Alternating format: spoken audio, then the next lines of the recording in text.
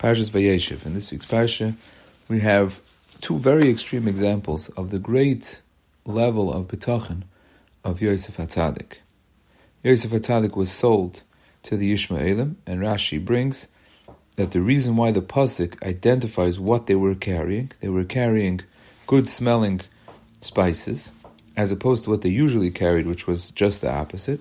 And the reason why they were carrying things that smelled very good was so that Yosef HaTzadik should not be bothered, he should not have any extra tsar from the bad smell of the things that they usually carry, and that's why Hashem made B'Hashgacha Pratis that they should be carrying something that smells good, which should be more pleasant for Yosef HaTzadik. So the usual, if we can call it Balei Musar take on this is that even though Yosef HaTzadik was just now put into a situation of extreme tsar, because he was being torn away from his family, he didn't know if he's ever going to get back to them. He knew that there's something called the Shvatim, the Shiftei Ka. These are the 12 brothers. They're supposed to set up Klal Yisrael, and he's being torn away from that. He's being torn away from his father. He's being sent out to who knows where. It was an extremely tragic and traumatic event. And yet, the tsar and the trauma and the pain that Yosef HaTzadik was being put through was with a measure. And Hashem said, Ad Kan. Till here is where you have to suffer and not a drop more. You have to suffer all of this that you're suffering through, but not the bad smell.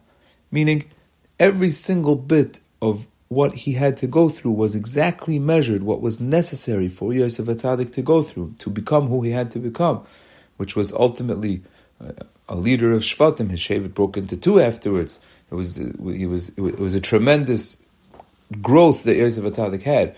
But whatever that was necessary, and not a drop more. That's the usual take on this fact that they were carrying sweet-smelling spices as opposed to the opposite.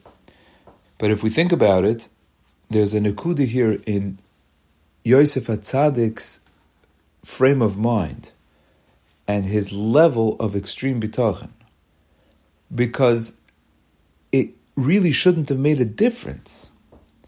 If a person is going through, Yosef HaTzadik went through such a traumatic and painful and tragic event, he shouldn't even notice what the smell is like.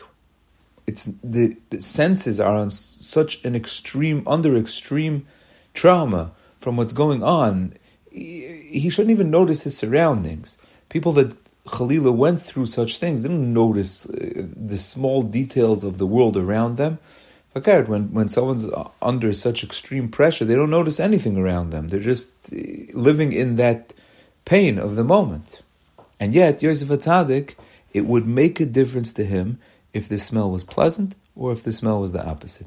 Because Yosef HaTzadik, with all that was going on, was in an extremely calm, relaxed frame of mind. Because he understood and he knew that whatever's going on is B'Hashgacha Pratis, and it's exactly from Hashem, and therefore, he's in a frame of mind where he's able to appreciate the smell. And in the end of the parasha, we see a very similar nekuda.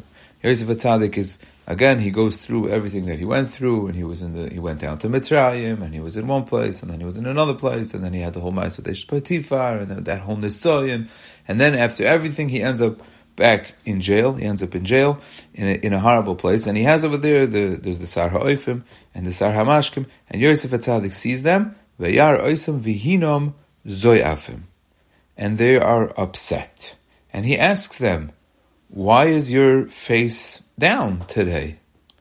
Now, the question is a funny question. Why is the face down today?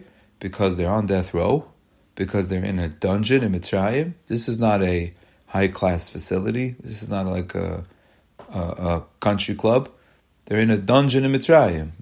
The prison system there did not have all the amenities that a prison system might have in our days. It was a horrible, disgusting place to be, and their lives were worthless, and they could have been killed at any moment. And that's why their faces are down. So I heard this word from the Mashgiach, Ramat Yisrael Solomon, gesund and stark, and I heard it also from my Rebbe, Ramat Zilba. They both said the same word. Yosef HaTzadik, not only was he internally such a Baal B'tochen, that he carried with him such calm, like we spoke about before, but he was mashpia on his surroundings. If Yosef HaTzadik was in this place, this jail, then all the people around him were under his influence to have such a calm, relaxed frame of mind and such an aura of bitachon and simcha and yishuv hadas that when they had a bad dream, Yosef HaTzadik was able to see on their face that something is wrong today. Because yesterday they didn't look like this. What do you mean they didn't look like this? They should look like this every day, like we said before. They're in a terrible, horrible matzav.